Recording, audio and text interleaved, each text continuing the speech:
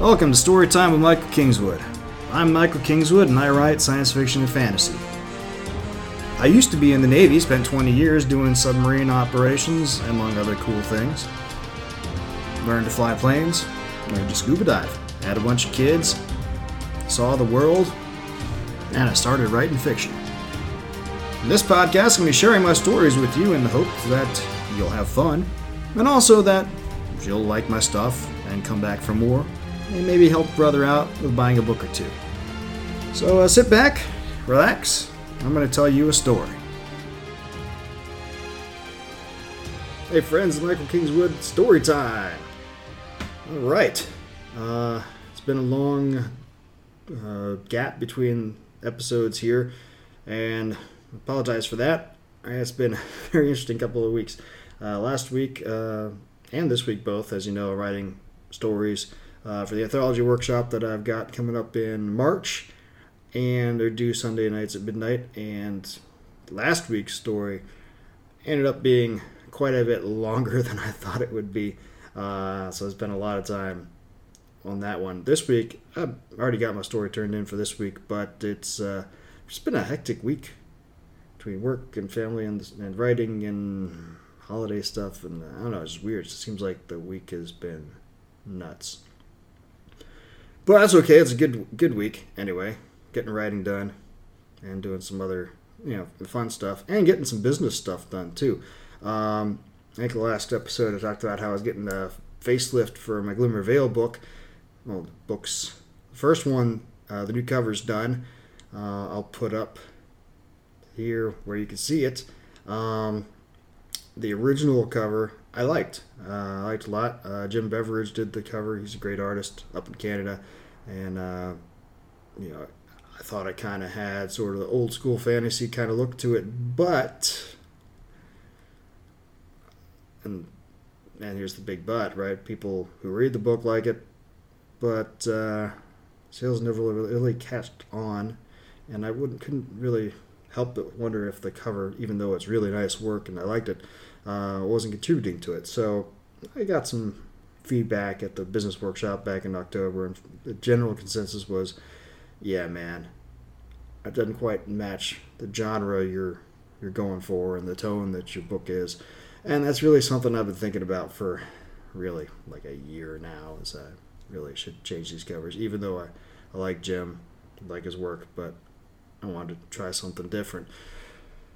So I hired a guy who was at the workshop, the master workshop, a guy named Brandon Swan, good dude, and he does cover stuff, and he came up with the new one, which I think is superior in a lot of ways. Nothing against Jim's work, I liked it a lot, but I think this one, it goes with the overall branding scheme. If you look at how I've done some of my other covers with the name and the title and how all those other work.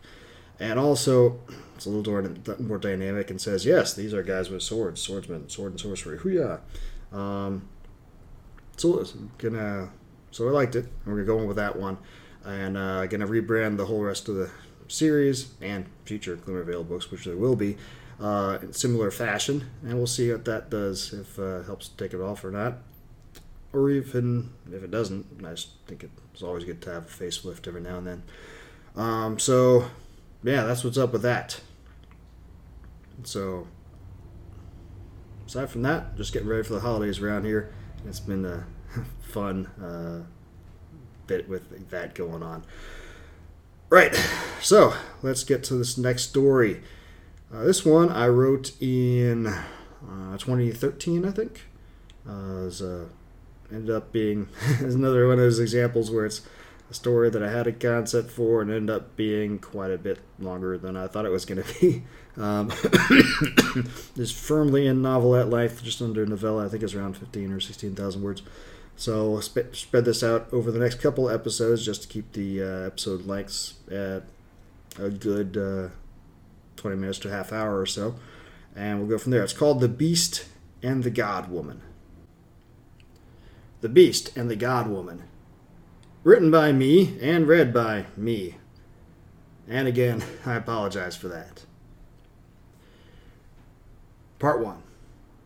The beach stretched forth as far as the eye could see, a blazing strip of white sand that returned the sun's touch with a fire of its own, as though daring the sun to burn hotter. Small crabs, barely larger than a thumbnail, dug their way up from beneath the scorching sand and poked their claws out, tentatively testing the air before scurrying down to the water's edge. Many never made it there, instead getting snatched up by seagulls that winged overhead, watching the sand and waves for prey with sharp eyes and making their calls to each other in an avian symphony. A strong offshore breeze made the palm trees lining the beach sway, their long green leaves rubbing against each other like lovers caught in a passionate embrace. The same breeze drove rolling waves that collapsed over hidden breakers well over 100 paces from the beach, leaving only small ripples to lap ashore and cool the grains of sand lucky enough to be within their reach. In the nearly still water, colorful fish danced around coral beds and through forests of swaying seaweed, content and sheltered from harm in their gentle lagoon. Or so the fish thought, but the breakers that created such peaceful conditions for them also allowed the gulls easy view of their prey in the water. On occasion, one of them would plunge toward the water instead of the sand and emerge with a fish that happened to swim too near the surface, held in its talons. Crying out in triumph, it would bring its meal to the sand and consume it there for all to see. Yili liked it when they did that because gulls were easier to take on the ground than in the air. He would crouch under the palm trees at the beach's end and watch with a stone loaded into the cup of his sling. And when a gull landed unawares within his range, he would whip the sling around his head, casting the stone at the bird and taking it before it knew danger was lurking nearby. Then he would dart onto the sand, his bare feet long since calloused against the sand's fire, grab the bird, and retreat back to the cover of the vegetation. He often felt the call of the sun in those brief excursions onto the strip of fire, and he often felt the deep desire in his bones to stay and lay himself down, nude save for his loincloth made from the hide of a boar, on the burning sand, and wait for the sun god to take him away to paradise. But he dared not remain on that beach too long. That way lay danger, a danger that threatened to take him away from the sun god's protection and drag him screaming into the darkness, where torments beyond imagination waited for those unwary or unlucky enough to be caught. He had never seen it happen, but the elders assured him that it was so, and Yili had learned long ago that the elders were wise, far wiser than he. They knew these things. Sitting beneath the palms that day, Yili watched the gulls and thought of Yola, dead 2 years now. He had scoffed at the elders' teachings, proclaimed that it was the people's birthright to dance under the sun. Worse, to ride upon the waves to see what lay beyond the breakers. Madness. Nothing lay past the breakers. Nothing that could serve the people in any account. And if it could not be of use, what good was it, even if it was there? No, better to not think about such things. So the elders said. And after what happened to Yola, Yili knew it for truth. The memory of his brother's corpse, burnt, twisted, and broken, what was left of his mouth locked open into a soundless howl of agony, and his eyes wide from the horror of his final moments, still haunted Yili. Yola had been a good man, a kind brother, a dutiful son to their mother, and a loving husband. It grieved Yili that his brother had not lived to see his twin sons born. That was what came of defying the gods' decrees. Men were meant to remain within the trees, away from the sand of fire, and certainly man was forbidden the sea. A gull's cry pulled Yili from his reverie. He lifted his eyes in time to see as it dove earthward, its eyes fixed on a small crab that was meandering its way toward the surf. It would be just close enough to snatch. Yili set his sling to spinning and loosed the moment the gull's talons latched onto the crab. It had hardly begun to launch itself back skyward when the rock struck it on the side of its head. The dull squish of the impact was punctuated by the soft crack of breaking bone, and the gull fell to the sand, dead. Yili smiled in satisfaction. 2 quarries with 1 stone. Once there had been a time when he could not have dreamed to take such a prize so easily. He laughed inwardly at himself and his early, clumsy ventures with the sling. But Yola had helped him learn.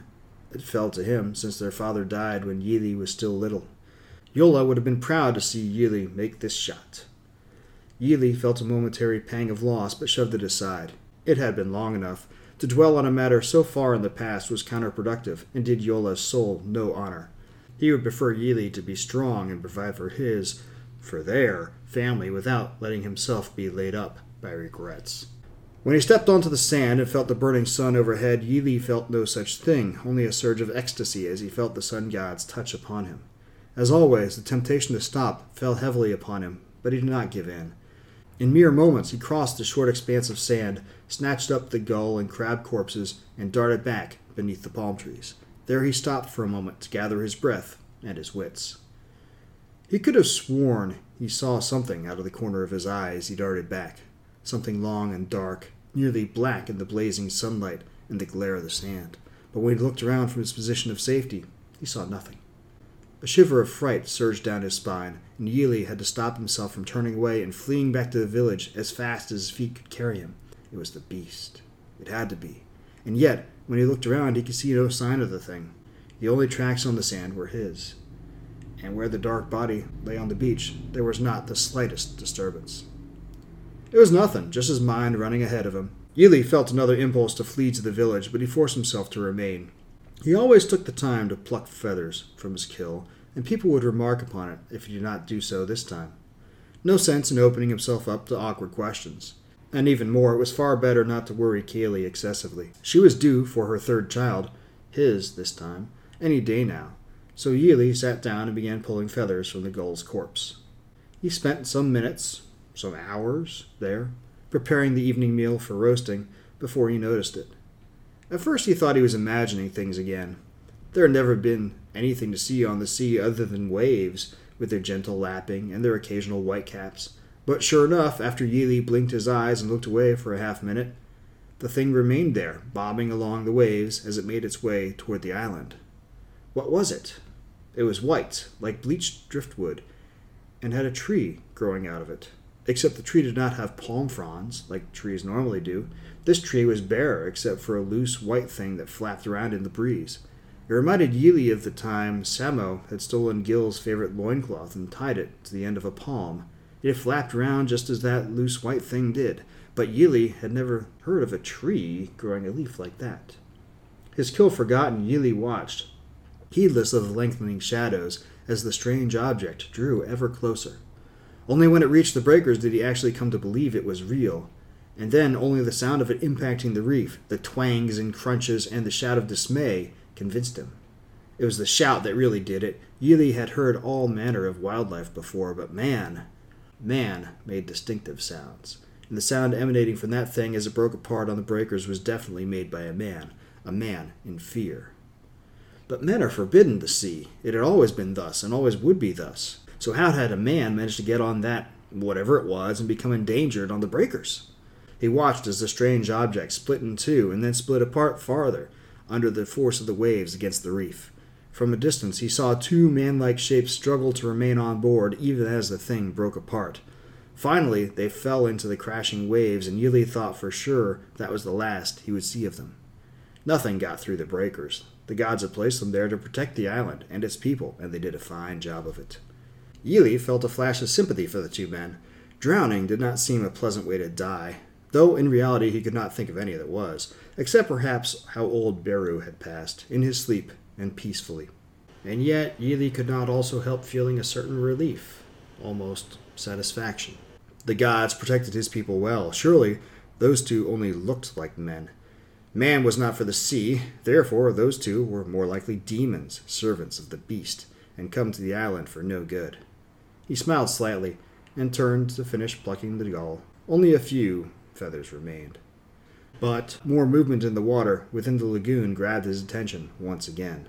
A single dark shape, it was difficult to make out any details from the glare of the lowering sun against the water, bobbed there, moving closer to shore. Wait. It was not a single shape, it was two, but so close together they just seemed like one. Curious, he squinted his eyes, trying to see better. The objects drew nearer, and it became clear one of them was moving, swirling the water ahead of itself in a way that appeared random at first. But quickly, Yili realized there was a purpose to that swirling, as the objects continued to move in toward shore against the retreating tide. All at once, Yili realized what he was seeing. The two men were moving through the water, propelling themselves somehow with their limbs. Another thing that was unimaginable, perhaps even heretical. They drew closer, and it became obvious that only one of them was actually doing the swirling. The other bobbed limply, only accompanying the first because he had his hand wrapped around the limp man's body, pulling him along. Amazing. They should have sunk there beneath the relatively calm surface of the lagoon, but after just a few moments, the pair reached the shallows near shore. The injured one continued to lie limply, while the other one pulled them both up onto the sand. But he only managed to get them a few feet above the small surf's lapping waves before collapsing in a heap next to his injured companion. Closer now, Yili could see more details about them. The one who had pulled them ashore was tall, probably head and shoulders taller than Yili, and pale. He was colorful, much more colorful than anyone Yili had ever seen. His torso was a swirl of bright colors and flowers, except for his arms, from just above his elbows. His legs were white above the knee and almost as pale below. It made no sense. It took Yili a moment to realize that the colors were clothing of some sort. It was like nothing he had ever seen before. It was certainly not fur or tanned hide. More amazing still, the man's hair was golden. Yili had never seen anything but black hair on a person before. What sort of being was this? All at once he felt a rush of excitement, and more than a little fear beneath his growing curiosity. Perhaps this man and his companion were gods themselves. It would explain a great many things, but if so, why would they have crashed and had such a hard time of it? Yili sat still for several moments, thinking. Then, setting his kill down again, he maneuvered slowly toward the edge of the tree line. He glanced back and forth down the beach. There was no sign of the beast. Perhaps the gold man's presence frightened it off. Yili shook his head quickly. Small chance of that. The beast did not fear the sun god. Small chance it would fear these men, even if they were gods themselves. Drawing a deep breath, he stepped from beneath the palm's protective canopy and hurried over to the two prostrate forms. As he drew near, though, he realized he had made a mistake. These were not two men. The smaller of the two, the one who had bobbed limply along behind the man, was a woman. It was obvious from up close. She was curved in the hips like other women Yili had known, but she was lush and toned in a way that other women were not. There was something intensely alluring about her, the strength of her cheekbones, the magical golden locks that so resembled the man's, the muscles of her arms and legs, the way her rounded breasts moved with each shallow breath that she took. The fact that her breasts were so nearly revealed, she only wore thin scraps of some material over them, with thin straps that rose above her shoulders to keep the scraps in place. Quite a bit different from the tunics the women of the island wore. Unbidden, he felt himself reacting physically to her, and forced himself to look away. It was not proper to think of a god so. And now that he had seen them up close, what else could these two creatures be? Surely no man and woman had ever appeared as they did. Just then the man made a surprised sound, and Yili jumped. His heart pounded in his ears, and he lost his balance, and fell onto his bottom. He winced at the feel of the hot sand on his skin, more tender there than on the soles of his feet, and looked over at the man. He had awoken and pushed himself up onto his elbows, looking quizzically at Yili with deep blue eyes. He was clearly exhausted, but determination shone from his features as he took Yili's measure. The man spoke in a deep voice, saying something that Yili could not understand. But he could understand the question in the man's eyes. Who was he? Yili swallowed, then tapped his chest and said his name, slowly. The man stared at him, then slowly sounded out the word as though tasting it. Then he nodded and pushed himself up to a sitting position and began to speak again. But again it was unintelligible, except that the man sounded weary, frightened, angry, ashamed, all of those things at once. Yili shrugged slightly and opened his mouth to say how pleased the others in the village would be to meet the two gods traveled from so far to visit them. But something stirred at the edge of his vision, and his breath caught in his throat. All at once he became fully aware of the sun god's heat beating down, diminishing as he approached the horizon, but intense all the same, of the movement of the crabs and the gulls, and of the sudden silence.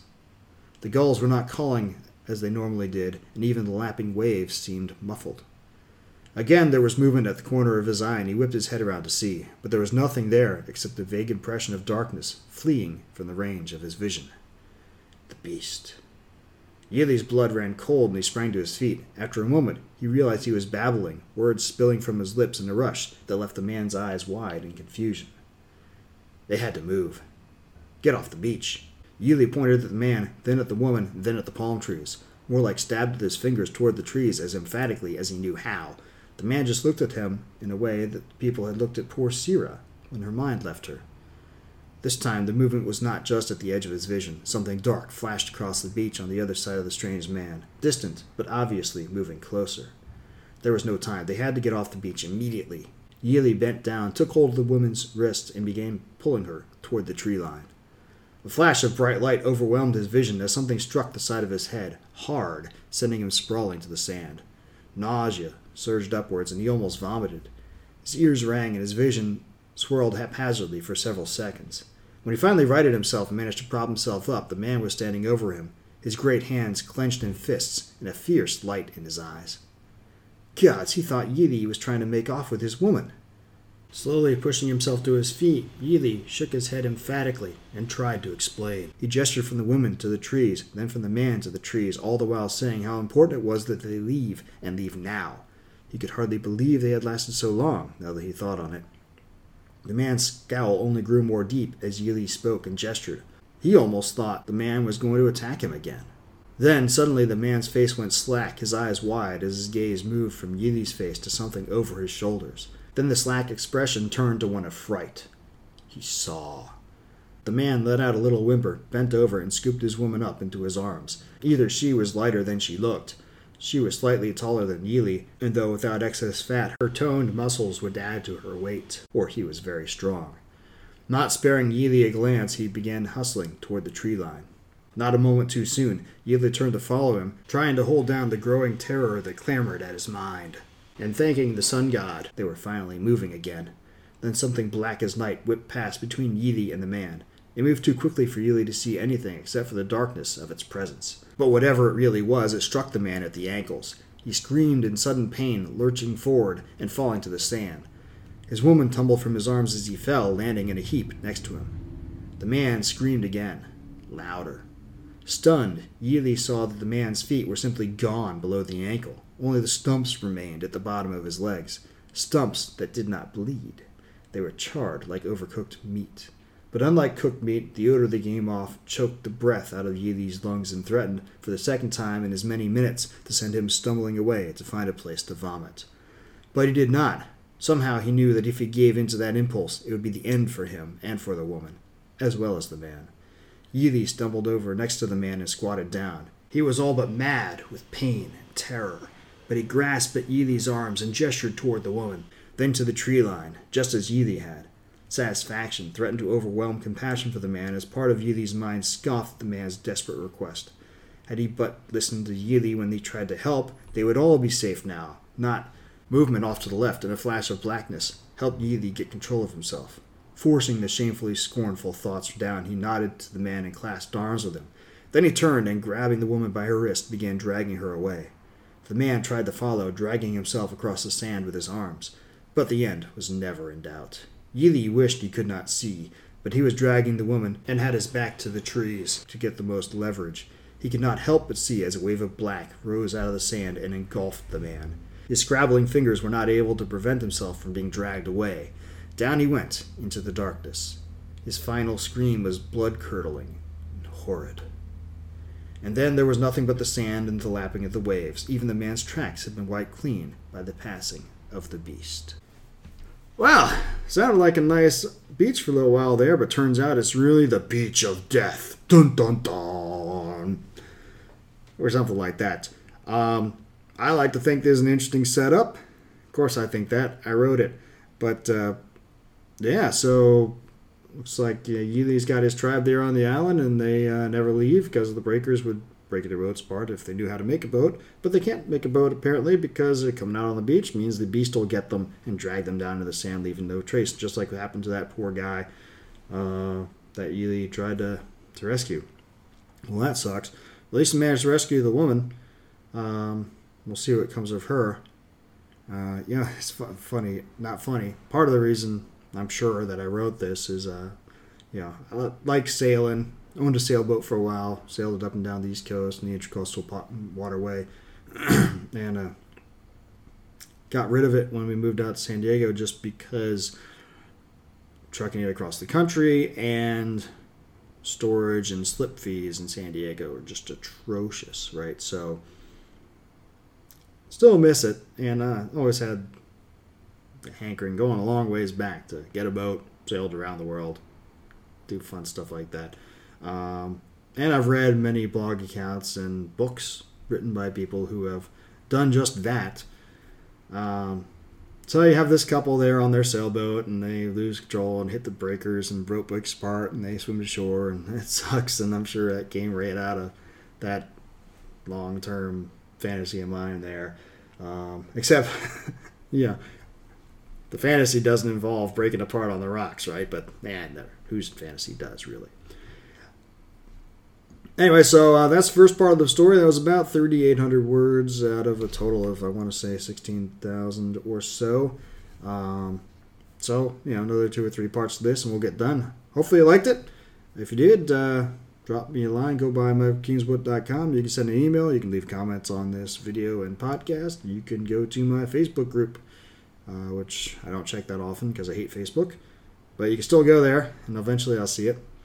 And, book exists. It's for sale too. And ebook form, I don't think I've ever done a print version. Audio either, although this can be the start to that. And we'll go from there. Hope you like it. Talk to you next week. Until then, don't do anything I wouldn't do. Oh, that includes don't not like and subscribe to the podcast and video. I would not like and subscribe it. So you should too. All right, that's it. Really don't do anything I wouldn't do. Talk to you next week.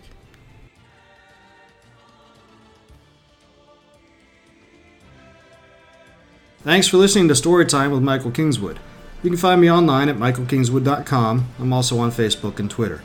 My web store is ssnstorytelling.com, where you can find all my books in your favorite formats. Purchasing through the web store nets me the most profit, but if you prefer, I'm also on Amazon, Barnes & Noble, Kobo, and all the other usual e-tailers. If you want to learn about new releases, sign up for my mailing list through the contact form at my website.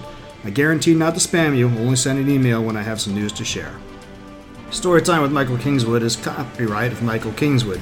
Intro and outro music copyright Gene Paul Zogby, licensed through stockmusic.net. All rights reserved.